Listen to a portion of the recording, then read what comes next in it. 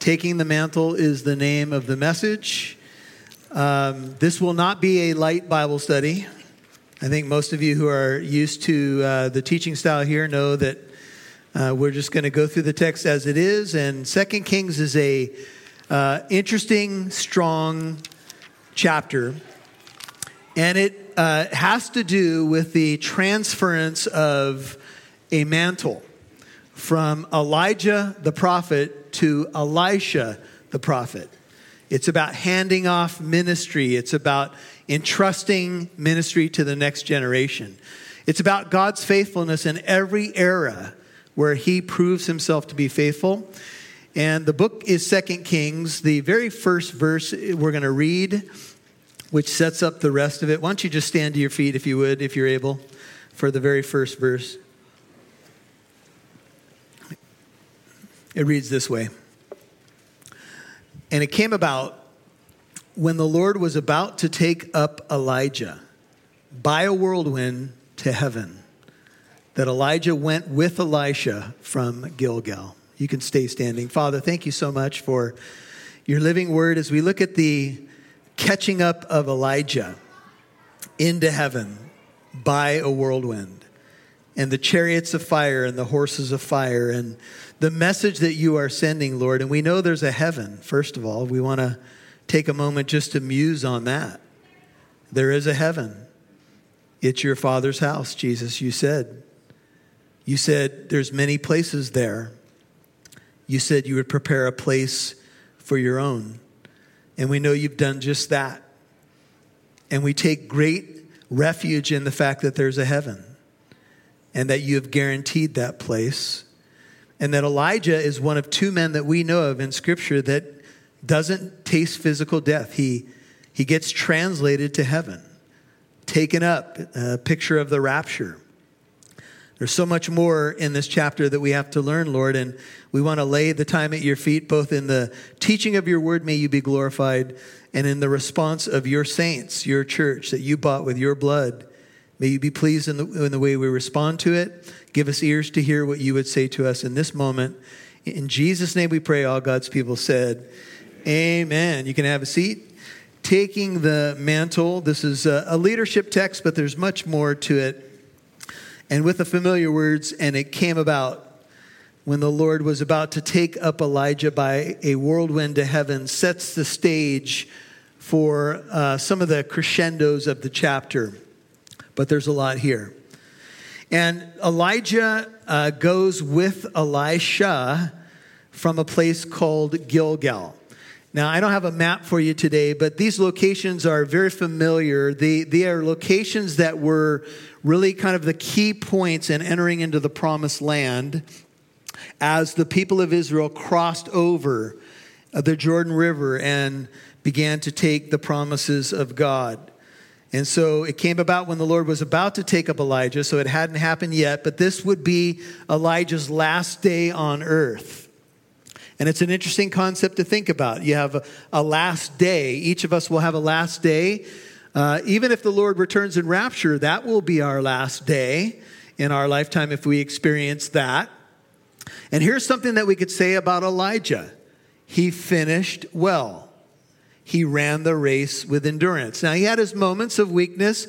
He had the famous battle on Mount Carmel where the Lord answered by fire, a great victory. But then you all know that he ran away kind of scared from Jezebel and had a death threat on his life. And in 1 Kings chapter 19, where the initial meeting of Elijah and Elisha occur. If you're new to these books, something you need to know is that 1st and 2nd Kings was originally one book in the Hebrew Bible.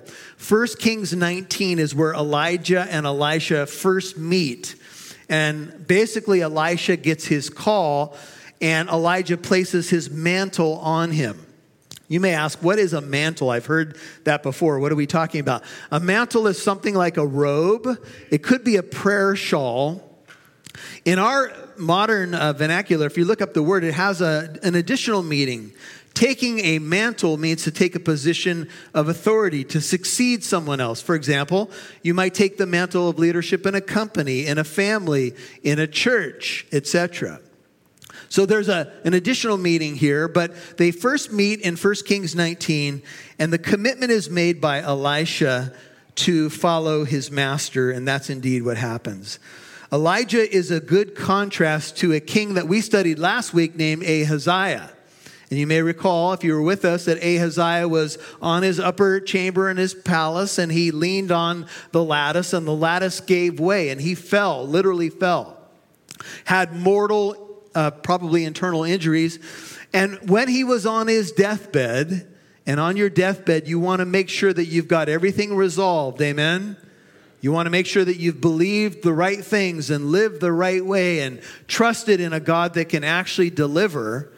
Ahaziah, what did he do on his deathbed? He called out to the god of Ekron with a small g, the god Baal, the false god, who was a thorn in Israel's side for many, many centuries. And his message by his messengers was intercepted by none other than Elijah. And Elijah said, you're not getting up from your deathbed. You will, remember the words, you will surely die. And because he had gone to a false god, he died. He did not get up from that deathbed. And he's a good contrast with Elijah. Ahaziah went down. Elijah went up. And the Bible says there's really only two directions you can go when you die. You're either going to go up to be with the Lord or you're going down. And you want to make sure that you have that right on that day. Now, we're introduced to this idea of prophets in this chapter. And yesterday I watched a little television and I turned on an older sermon from Charles Stanley, probably from a few decades ago. And Charles Stanley was preaching from Luke chapter 16. That's where Jesus tells the story of two men that die and gives us a view into the afterlife. The one man's a rich man. His name's not given. The poor man is named Lazarus. You remember the story? Lazarus used to lay at the gate of the rich man just hoping to get kind of a doggy bag of leftovers. And the rich man feasted, sumptuously every day, had everything at his beck and call. And both men die. The rich man ends up in Hades, and he's in some sort of agony or torment. And Lazarus is in a place called Abraham's bosom, at his side in paradise. And there's an interchange between the two. And basically, the rich man in agony says, can you send Lazarus, I can see him, over to me and let him dip his finger in some cool water and cool off my tongue? We don't know that this is a literal agony in flame, but he says, I'm in agony in this flame. And basically, the response from Abraham in the afterlife, Jesus telling the story, is we can't cross over from here to you, and you can't cross over from where you are to us. And Charles Stanley made this point, and I think it's one we need to consider. He said, positions are fixed in the afterlife. They ain't crossing over, and we ain't crossing over. We're not going to lose our place in paradise, and they're not coming from a place of torment into paradise. Things are fixed. There's no bridge. There's a great chasm. It's over. And these are the words of Jesus. And he says, the rich man says, well, then please send Lazarus to my home. I have 5 brothers, and I don't want them to come into this place of torment. And the response, you remember, is your brothers who are alive still and probably living a similar life to the rich man, your brothers have Moses and the prophets. Let them hear them. No, Father Abraham, but if one goes to them from the dead, they'll believe. And Jesus telling the story says, even if one rises from the dead, some people won't believe. They are to listen to Moses and the prophets. This is a way that kind of sums up, if you will, the Old Testament, the law of Moses, the prophets, and of course we could consider the Psalms as well. Before us is Elijah's ascension into heaven. There are some phenomenal, miraculous events here, and some people look at 2 Kings chapter 2 and the events that unfold, and they're like, this is crazy. Well, God is a God of miracles. In the beginning, God created the heavens and the earth. Everything that you see, God spoke into existence by his incredible power. If you believe Genesis 1:1, you'll have no problem with 2 Kings chapter 2. Here's another truth. The gospel itself that we proclaim is miraculous. It includes the death of Messiah for us, his triumphant resurrection from the dead, and we can even consider his ascension back into heaven, which is really kind of a picture here as Elijah goes up to heaven. So this is the word of God, and it will record the ascension or the catching away of Elijah and many other things. He ran well. This is what Paul says at the end of his life. I have fought the good fight, 2 Timothy 4:7-8. I have finished the course, I have kept the faith. In the future, there's laid up for me the crown of righteousness, which the Lord, the righteous judge, will award to me on that day, and not only to me, but also to all who have loved his appearing. This is verse 16, 2 Timothy 4, Paul's last chapter, he writes. At my first defense, no one supported me. All deserted me, may it not be counted against them. But the Lord stood with me and strengthened me in order that through me the proclamation might be fully accomplished, and that all the Gentiles might hear, and I was delivered out of the lion's mouth. The Lord will deliver me from every evil deed and will bring me safely to his heavenly kingdom. To him be the glory forever and ever. And all God's people said, amen. So Elijah said to Elisha, stay here, please, for the Lord has sent me as far as Bethel. Now they start at a place called Gilgal, and now we have the mention of Bethel. But Elisha said, as the Lord lives and as you yourself live, this is vow kind of language, I will not leave you. So they went down to Bethel.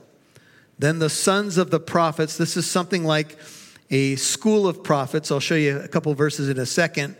Back in the day, who were at Bethel. So there was some sort of school of prophets at Bethel, came out to Elisha and said to him, now we'll park there for a second. So Elijah and Elisha are walking together. They leave a place called Gilgal. Gilgal literally means to roll away. It points to a circle of stones in the original word, but it means to roll away, like rolling away the past. And as Israel's getting ready to go into the promised land, God promised to roll away the past from them, to leave the past behind. And that's a beautiful thing for all of us in thinking about our new life in Christ. Amen. We have been able to leave the past behind. All our past sins, all our transgressions, we can leave behind as we start a new journey in Christ. They moved from Gilgal to a place called Bethel. Bethel was famous for a couple of things, but one in particular is a scene in Genesis 28. Jacob has a dream there. He dreamt about, and we call it Jacob's ladder. Remember? Genesis 28. Angels were ascending and descending on this ladder, and the Lord was above the ladder in the heavens, if you will. And he reiterated the promises to Abraham, Isaac, and now to Jacob, that he would increase the number as the stars of the sky, etc. And Jacob famously said, this place is Bethel. It's the house of God. God is here, and I didn't know it, or I didn't realize it. And this place of Bethel, it literally means house of God. If you think of the female name Beth, and you add E-L on the end, this is the way Hebrew words. Beit is the word Beth, it's house, and El is the name for God. Bethel means house of God. And so that's what Jacob called the place. Later in Genesis 35, he renews his commitment to God at Bethel. And Bethel reminds us that God is in our lives, that we need to be intimate with God. We need to realize God is in this place, amen? He lives inside of you and inside of me. He's always with us. He will never leave us, nor will he ever forsake us. And I believe that the journey points as these two walk together are important for spiritual application. And so from Gilgal, they moved to this place called Bethel, and there's some prophets there. And we ask, well, who are these guys? What is going on here at this place? And they come out to Elisha, verse 3, end of the verse, and said to him, do you know that the Lord will take away your master from over you today? And he said, yes, I know, be still. Now, other versions say, please be quiet. It has the idea of, I don't want to talk about it. You can imagine this was a hard day for Elisha.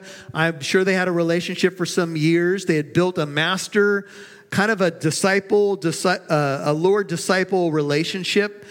John the Baptist had disciples. Jesus, of course, was called master by his disciples. He's the ultimate Lord.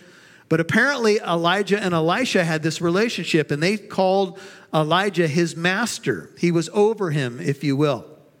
And there were some prophets there that Elijah went to visit. I think what's happening here is Elijah's saying goodbye to various schools of prophets that he probably was ultimately over. We might think of a Bible college or a church discipleship, ministry or something like that to get our arms around what's happening here. Take a look. 1 Samuel is just, 1 and 2 Samuel are the books right before 1 and 2 Kings. Let's go to 1 Samuel 19. Let me show you what's going on here just so you can get a feel for this. There were prophets back in the day. These prophets mentioned here are part of the 7,000 that had not bent their knee to Baal, but they were true to God. 1 Samuel 19:19. It may be Samuel who started this whole idea of a school of prophets. It says these words, and I want to thank my brother Tom who pointed out these verses to me. It was told Saul, saying, 1 Samuel 19:19, behold, David is at Naioth in Ramah. Then Saul, 1 Samuel 19:20, sent messengers to take David, but when they saw the company of the prophets prophesying, with Samuel standing and what? Presiding over them, the Spirit of God came upon the messengers of Saul, and they also prophesied. Now, if you go back to chapter 10 of the same book, 1 Samuel chapter 10, it seems like there was some sort of school of the prophets in strategic locations. In 1 Samuel 10, as Samuel is going to anoint Saul as the king, he's going to take the mantle of leadership over Israel. It says these words. This is verse 5, 1 Samuel 10. Middle of the verse, he describes what's going to happen. A group of prophets coming down from the high place with harp, tambourine, flute, and lyre before them, and they will be prophesying. Then the Spirit of the Lord, verse 6, will come upon you mightily, Samuel says to Saul, and you shall prophesy with them and be changed into another man. Skip down to verse 9. Then it happened when he turned his back to leave Samuel, God changed that Saul's heart, and all those signs came about on that day. And when they came to the hill there, behold, a group of prophets met him. That's the new king. And the Spirit of God came upon him mightily so that he prophesied among them. So in strategic locations, back to 2 Kings chapter 2, these schools of prophets were there. And Bethel, sadly, the place called the house of God, had now become a center of idol worship. This is a place where the king, I believe it's Jeroboam, set up one of the golden calves, one of two golden calves, and he instituted Baal worship in Bethel. How sad that places that were once significant for high spiritual moments in biblical history had been given over to idol worship, namely to a golden calf. Hadn't Israel learned their lesson in Exodus 32 about the golden calf and God's judgment coming down? But this is what happened. Here we are in America. America was founded on biblical values and principles. In fact, when you read the founders of the country created a constitutional republic based on Christian Judeo-biblical principles and said these words: this kind of government can only work with a people governed by the Bible. That is the country in which we live. And sadly, we have moved away largely from biblical principles, but there's hope. Let me tell you why. I was reading a commentary on 2 Kings from J. Vernon McGee, probably written in the 70s. He goes down a list of things that he bemoans about the culture. They're all the same things we're dealing with 50 years later. There's nothing new under the sun. Now, there's some new twists on some crazy stuff. No doubt about that. But here's the point. Man gravitates to idol worship and all that goes with it when he forsakes the living God. And these schools of prophets set up in strategic locations like Bethel were meant to counter the culture. I was talking to a friend recently and he said, we should set up churches at the gates of hell. Now, I know that many of you believe that Tennessee is the New Jerusalem. And I understand why people are flooding out of California. However, let me ask you a question. Where should we be setting up churches? Where do we need a prophetic voice in our day?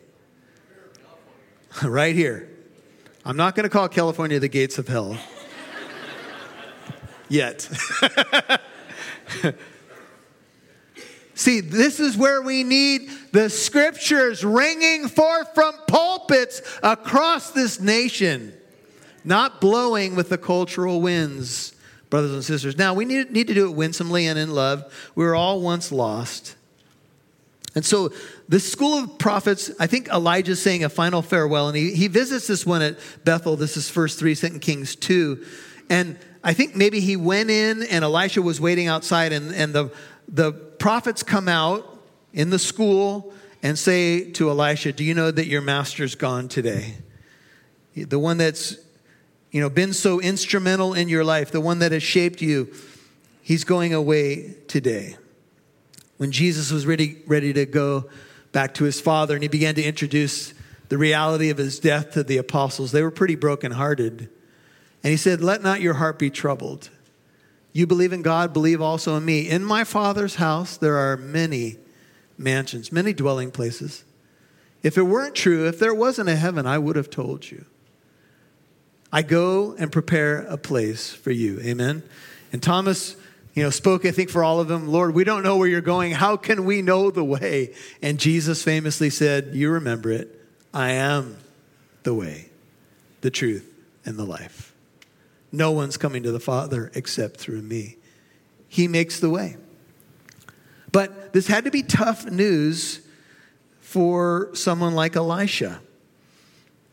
Paul wrote to Timothy before he went to be with his Lord. He said, you therefore, my son, 2 Timothy 2:1-3, be strong in the grace that is in Christ Jesus. The things which you have heard from me in the presence of many witnesses, these entrust to faithful men. Think of the school of the prophets, who will be able to teach others also. Suffer hardship with me as a good soldier of Christ Jesus. So I'm sure the emotions ran high. The students came out and said, your master's gone today. Elijah will challenge his mentor, or the mentoree, if you will, the one who's going to take the mantle a second time. Elijah said to him, to Elisha, verse 4, please stay here, for the Lord has sent me to Jericho. But he said, Elisha responded, as the Lord lives and as you yourself live, I will not leave you. So they came to Jericho. Why does Elijah keep doing this? I think maybe as a final test to see if Elisha's in it for the long haul, if he really wants to count the cost.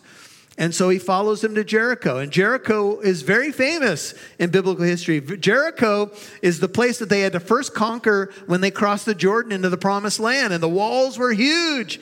And how did those walls come down in Jericho? They circled them 7 times on that last day, right? And the walls fell down. And Hebrews 11:30 says that the walls of Jericho fell down by faith. Amen? And this is a picture of the walk of faith. Gilgal, your sins are rolled away. You're past. Bethel, you learn to know the presence of God, that he's with you. And now Jericho, we walk by faith and not by sight. Strategic locations, but also where these schools were, where the influence of the word of God was taking root. And the sons of the prophets were also there at Jericho, verse 5. They approached Elisha and said to him, do you know that the Lord will take away your master from over you today? And he answered, yes, I know. Be still. Psalm 46:10, be still and know I'm God. I will be exalted among the nations. I will be exalted in the earth. And other versions say, keep quiet. Don't speak of it. Silent. I don't think Elisha wanted to talk about it. I think this was a tough day for him. Now, Jericho was the first place conquered by Joshua and the group you all know. The Lord said, cursed before the Lord is the man who rises up and builds the city of Jericho. And of course, Ahab was the one that rebuilt it. It was under a curse of God, or at least that man was. And Elijah said to him, please stay here, for the Lord has sent me now to the final place here in our little journey to the Jordan. That's the Jordan River. And he said, as the Lord lives and as you yourself live, I will not leave you. So the two of them walked on, the NIV puts it. Now 50 men of the sons of the prophets went and stood opposite them at a distance, while the two of them stood by the Jordan.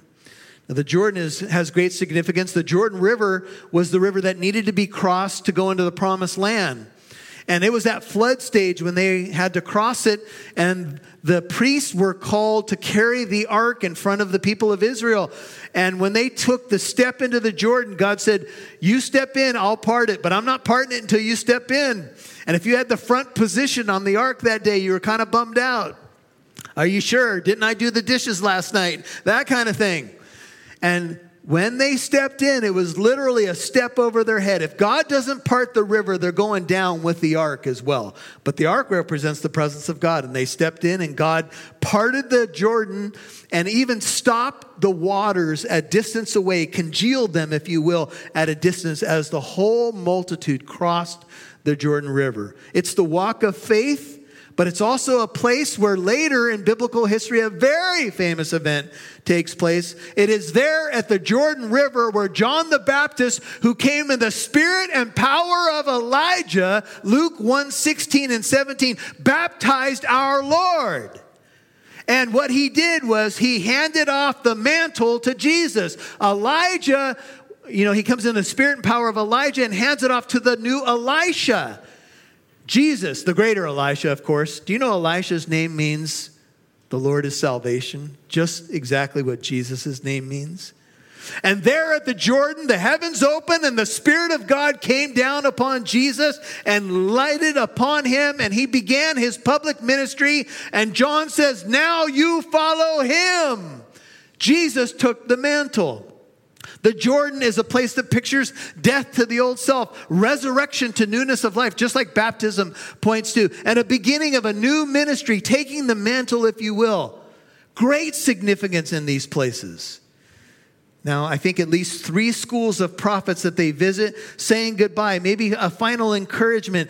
Keep the faith. I'm going to be with the Lord, but you guys keep doing what you've been called to do.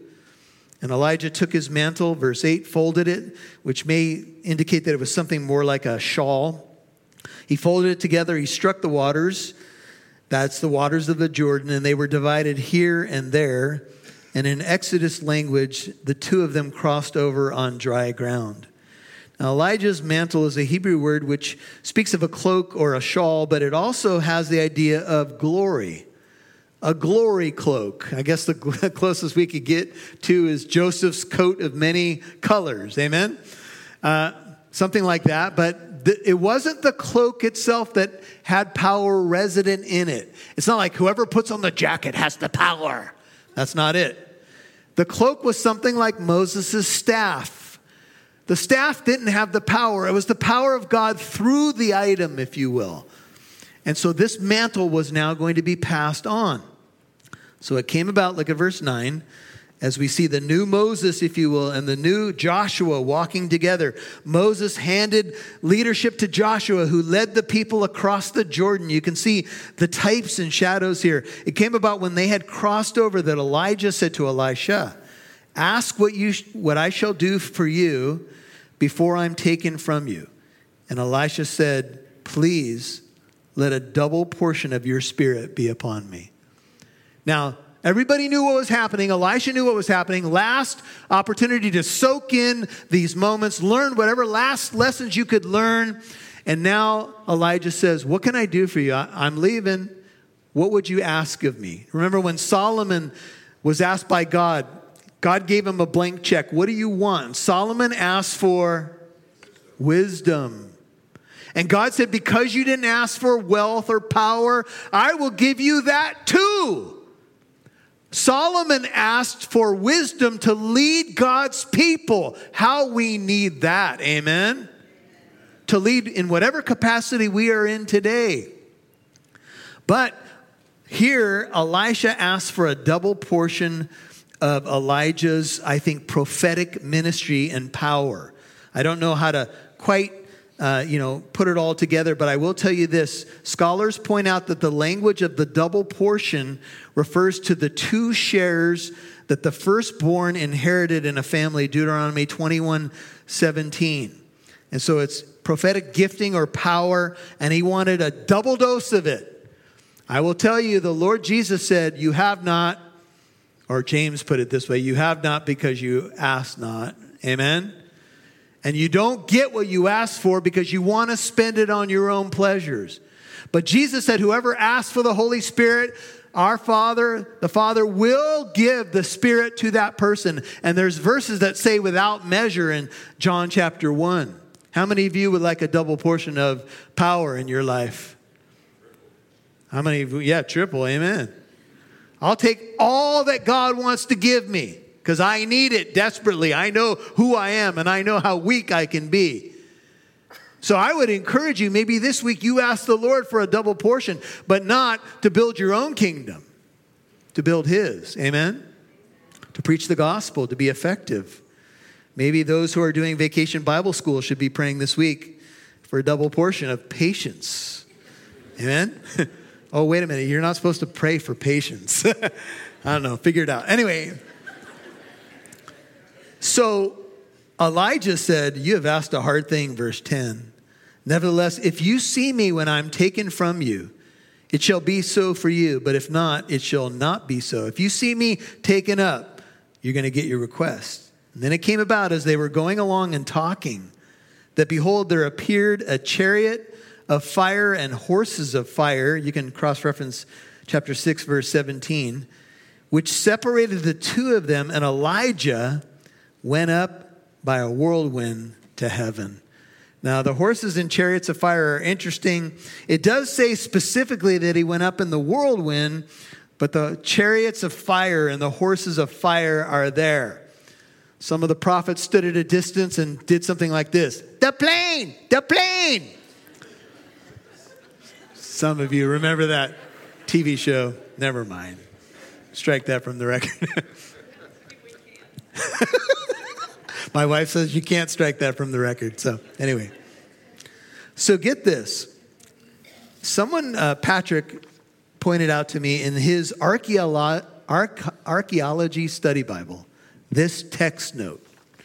Chariots of fire, horses of fire. In biblical tradition, chariots and fire are closely associated with God's self-disclosure.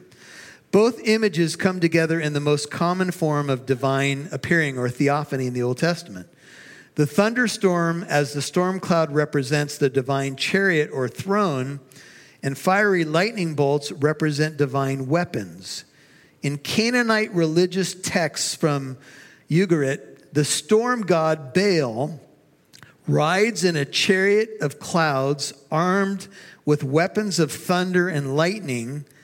Given the prevalence of Baal worship in Israel at this time, God's manifestation as a fiery charioteer coming in storm or whirlwind is particularly appropriate, as it directly challenges Baal's claim to be the god of the storm.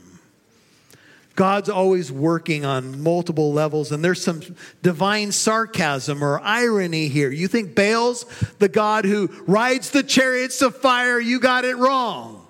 There's only one God that does that. Amen? The true and the living God. And so all of a sudden, Elijah is taken up in a whirlwind to heaven. Elijah's departure reminds readers of Scripture, says one author, of other unusual events. For example, his going skyward in a whirlwind reads much like Job 38:1, where God answers Job out of a similar storm or whirlwind. Here the picture seems to be the Lord coming down to bring Elijah up. If it intersects with the Job 38:1 verse, it's this idea that God comes down to pick up his faithful servant. And it reminds us of the rapture, where the Bible says that when the Lord descends from heaven, we will meet the Lord in the air. Amen? 1 Thessalonians 4, I think it's verse 17.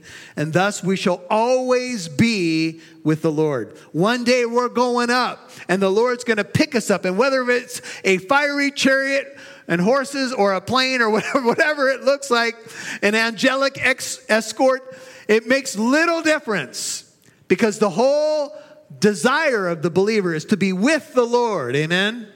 Where he is, there's where we want to be. That's what makes heaven, heaven.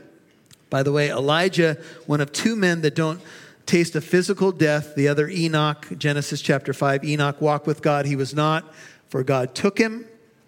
And then Elijah goes up in this whirlwind, and Elijah appears again on the Mount of Transfiguration, Moses and Elijah, Matthew 17, talking with Jesus before his exit or departure. In Malachi 4, 5, and 6, it says, Elijah, I will send you Elijah the prophet before the great and terrible day of the Lord, Malachi 4, 5, and 6.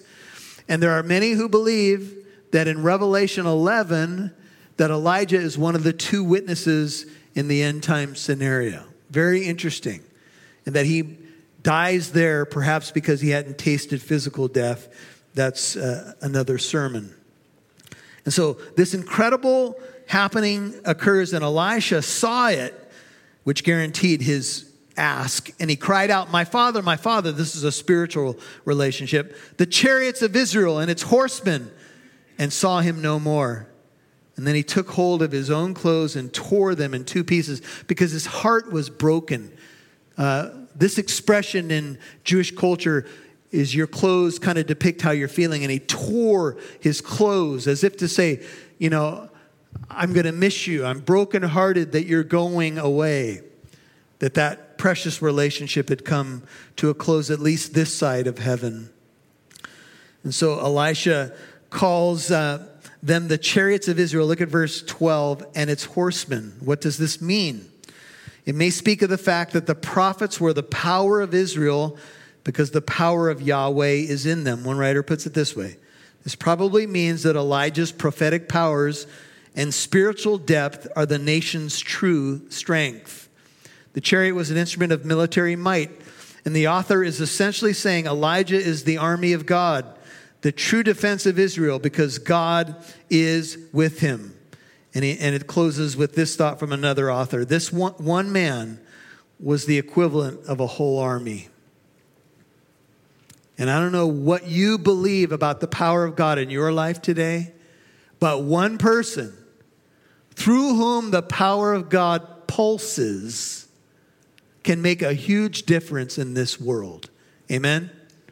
What made Israel Israel was that God had chosen the nation through them to speak to the world and to be a light to the nations and to set apart prophets and kings to move through them and speak through them and ultimately bring forth the ultimate king. And we should not downplay the power of God's people and God's spokesmen in a culture. It makes a huge difference. And would to God that we would renew that belief and passion. Good time for an amen. Thank you. And so he took up the mantle of Elijah that fell from him. It's often depicted as falling as he's going up. I don't know for sure. And he returned and stood by the bank of the Jordan. He had crossed over the Jordan, so in order to get back into the promised land, as I understand the geography, he needed a miracle. And he took the mantle of Elijah that fell from him, struck the waters, middle of 14, and said, "Where is the Lord, the God of Elijah? God, are you still here? Are you going to work through me?" And when he also struck the waters, they were divided here and there, and Elisha crossed over. The answer is clear. Elijah's gone, but God hasn't gone anywhere. Amen? I will be with you always, even to the end of the age.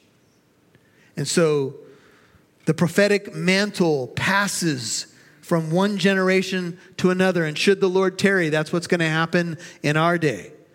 There are pastors that I read from years ago, decades ago, centuries ago, they're no longer here. The baton has been passed. The mantle has been passed. And the church's responsibility, please hear me, is to make disciples of all the nations. Not to make people just feel as comfortable as we can in our assemblies and to go light and fluffy. We don't need that. What we need is depth. We need to know God and to know His power. And so a miracle occurs. The successor takes the mantle. Now, when the sons of the prophets who were at Jericho opposite saw him, implication saw what he did, they said, "The spirit of Elijah rests on Elisha." And they came to meet him and bowed themselves to the ground before him, which indicates that he's taken Elijah's place as probably the chief of the prophets or something of that nature. Here is the new Joshua crossing the Jordan, taking the baton from the new Moses. And they said to him, behold, now there are with your servants 50 strong men. Please let them go and search for your master. Perhaps the Spirit of the Lord has taken him up and cast him on some mountain or into some valley. And he said, you shall not send. Now the prophets come up to him and they say, should we go look for Elijah? Where is the dude? Is he up on some high snowy mountain? We need to go get him. Is he in a valley somewhere? And Elisha's like, no, don't go look for him. Where did he go? He went to heaven. He's with the Lord. And I'm sure he doesn't want to come back at this point, right? And they go looking because they urged him until he was ashamed, 17. And he said, send, go. And they sent therefore 50 men, and they searched 3 days, but did not find him. And they returned to him while he was staying at Jericho. And he said to them, did I not say to you, don't go? How many of you parents want to mark that verse? Didn't I tell you? Some of you can remember days when your parents warned you against smoking. Oh, you want to smoke? Okay, well, let's light one up right now. And you took a couple puffs. And then to top it off, they washed your tongue with soap to deeply entrench the lesson, right? Oh, you want that, huh? Didn't I tell you? Always feels good when you can say that to somebody. It's a minor application point. Verse 19. Then the men of the city said to Elisha, here's a second miracle. Behold, now the situation of the city is pleasant. Everything looks good as my Lord sees, but the water is bad and the land is unfruitful. So he said, bring me a new jar, put salt in it. So they brought it to him. And he went out to the spring of water and threw salt in it and said, thus says the Lord, I have purified these waters. There shall not be from their death or unfruitfulness any longer. Well, reminds you of the miracle at Meribah at Marah, I should say, with the bitter waters made sweet under Moses. And so the waters have been purified to this day according to the word of Elisha, which he spoke. Miracle 1, parting of the Jordan. Miracle 2, purifying of the water. In our lives, what has God done? He's taken the bitter and made it sweet. He's given us living water to drink. Today, if you go to Israel and you visit Jericho, which you can, tour guides will point out Elisha's fountain. And you can take a drink of the purified waters today. And so this happened. The waters were purified according to the word of Elisha, the power of God moving through him in miracle. And now a final miracle, one that perplexes many and one that has been a favorite one to point out by biblical skeptics and critics of the God of the Bible. Here's the story. When he went up, and this is the last part of the chapter, then he went up from there to Bethel, back to that house of God, where there's the deep history in idolatry now. And as he was going up, by the way, young lads, the New King James says youths, the ESV says small boys, the New Living says a group of boys, and the NIV says youth, came out from the city and mocked Elisha, and said to him, go up, you bald head! Go up, you bald head! And all the bald men in the congregation said, that's right. That's what they've done to me. This story has been called Baldilocks and the Two Bears. Never mind. But they begin to mock him. Now, we all know that Elijah was hairy and Elisha was bald. And this is hope for all of us. Amen? God doesn't choose people based on the outward appearance. He looks where? At the heart. So if you're balding, there's hope for you. If you're hairy, there's hope for you. If you're both, you have a double portion.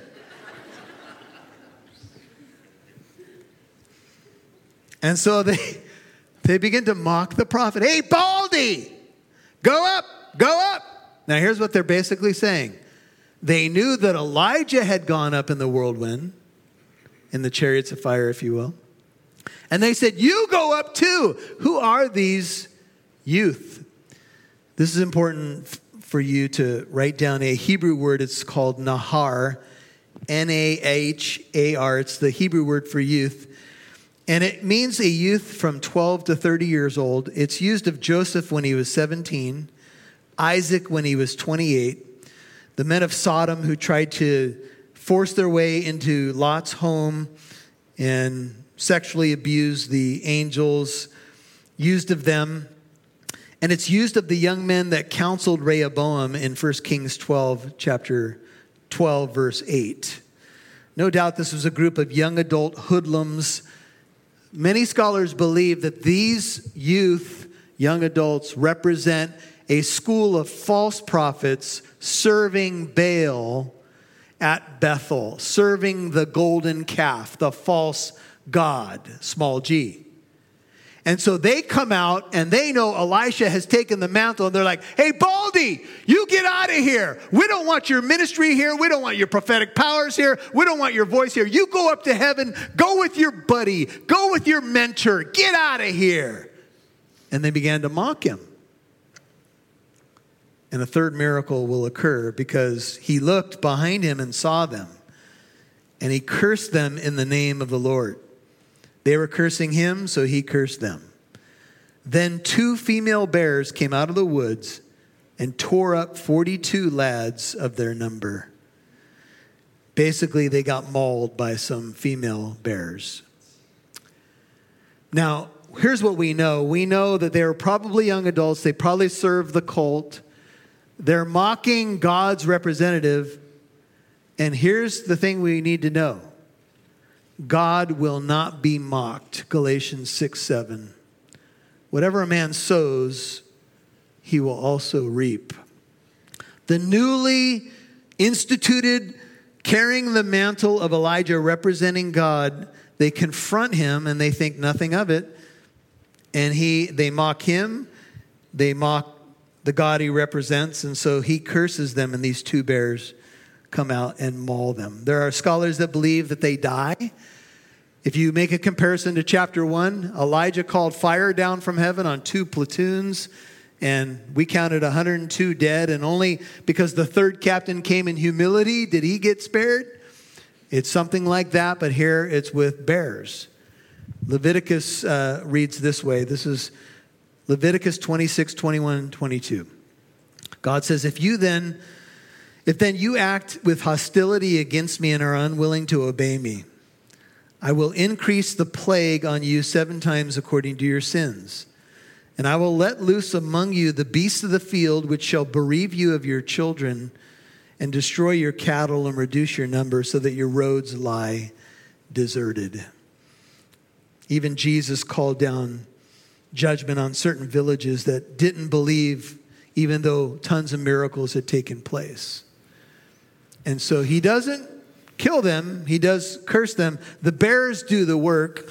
Warren Wiersbe believes that the youth were mauled, but they bore the scars, but they didn't die. Maybe some of them died. We don't know. It just says that they were mauled. If they were mauled, they bore the scars, and you could imagine how ugly that is. Someone came up to me after first service and said the majority of bear attacks do not end in death, but people are often terribly scarred. And this individual said, bears go for the back of your neck and your face. And often they will come at you with their claws, and that they're so fast that if they set their sights on you, you better have a weapon or you're pretty much done. And 42 of these mockers paid the price. And there are people who mock God as if it's nothing. And they think nothing will happen. And God is patient, right? How many times a day does God's name get taken in vain? Does Jesus' name get mocked? The name above all names, and yet God is so patient. Aren't you glad he was patient with you? I remember baptizing a young man, and I had preached a message about some similar ideas, and before he got in the baptismal tank, he said, I used to be that guy. I mocked Christians, and now I'm becoming a Christian by God's grace. And we were like, praise God. We all come from, past that maybe this was you. And so he went from there to Mount Carmel, that famous site, and from there he returned to Samaria. And you say, Pastor Michael, what are our takeaways from this message? Let me give you a few. What's the message mean to me? Our journey with God starts at Gilgal, where he rolls away our past. We get to know him at Bethel, the beauty of his presence. We learn to walk by faith, Jericho. We die to self and live in resurrection power pictured in the Jordan River. We're called to take the mantle, the power of the gospel, the power of the Spirit, our spiritual gifts, and we're to run in the lane that God has set out before us, and we're to run well and finish our race. And if you're not living for God, I don't know if you're a believer how you can do that, frankly. Our job is to institute our spiritual gifts and glorify our King. I hope you're doing that. I hope that you're ready to take the mantle and run. We are called to occupy until Jesus comes and to experience the power of his gospel in people's lives. I think of the Jordan River. I think of Jericho, where he heals the bitter waters, and one day he will reverse the curse fully as he redeems all that we see and he makes new. I think of the jeering of the of the prophet and the she-bears coming out, and think of how patient God is with us, that he doesn't immediately strike us, even though there have been many times when we probably deserved it in our BC days, and yet he was patient because he came to seek and save the lost. And then finally, I think of Jesus, who took the curse at the cross and, if you will, was mauled, pierced for our transgressions, bruised for our iniquities. He took the curse of the cross upon himself so that we wouldn't face the judgment of God. Aren't you glad? Jesus was mauled by the bears, the Romans, and the Jewish leadership that hated him. And it happened without a cause, and he did it for us. Would you bow your hearts? He did it because he loves us. Thank you, Lord Jesus, for taking that curse, for taking the judgment. Forgive us for times that we have taken you lightly or even mocked you. Lord, we ask for your patience with the people of our country. And we ask for the forgiveness of our sins, nationally, corporately, and individually. Thank you that you sent Jesus. You know, this scene of judgment would be realized as Nebuchadnezzar came to the southern kingdom and took them into captivity, and the northern kingdom as well. And Medo-Persia is pictured as a bear who took over for Babylon. And Lord, we know that there's probably some imagery there as well. But I think the biggest thing we want to muse on at the end of this message is the beauty and power of the gospel. The good news that Jesus Christ took the curse for us. And now, because that's happened, we can run. We can take the mantle that he has bestowed upon us. We can be the church, carry forth the gospel, proclaim the good news of hope in our Lord and Savior Jesus Christ. With your head and heart bowed, if you don't know Jesus, this would be a good time to run to him, to realize that he saves us from God's wrath, to repent of your sin and trust in Jesus. God so loved you, he sent his best, the greater Elisha, the King of Kings and Lord of Lords, the God of the Bible, the second person of the Holy Trinity, died on that cross for you. Trust in him today. You don't have to have a perfect prayer, but you need to just tell him you believe in who he is, and you're repenting of sin and trusting in what he did at the cross and through the resurrection. Maybe you're a prodigal. Maybe you've been wandering and you want to come back home and kind of reconnect and reinstitute those gifts that God has given you. That's a wonderful thing. Take the mantle. And for all of us who are walking with the Lord and can see the beauty of the geography and all that's here, I pray that the Lord would encourage your heart. If you're feeling weak or faint-hearted, that you'd know that he's rolled your sins away, that he loves you, that he's with you, that he can make the bitter waters sweet again, and he'll finish what he started in your life. Thank you, Father. We love you, and we ask all of these things in Jesus' holy name. All God's people said.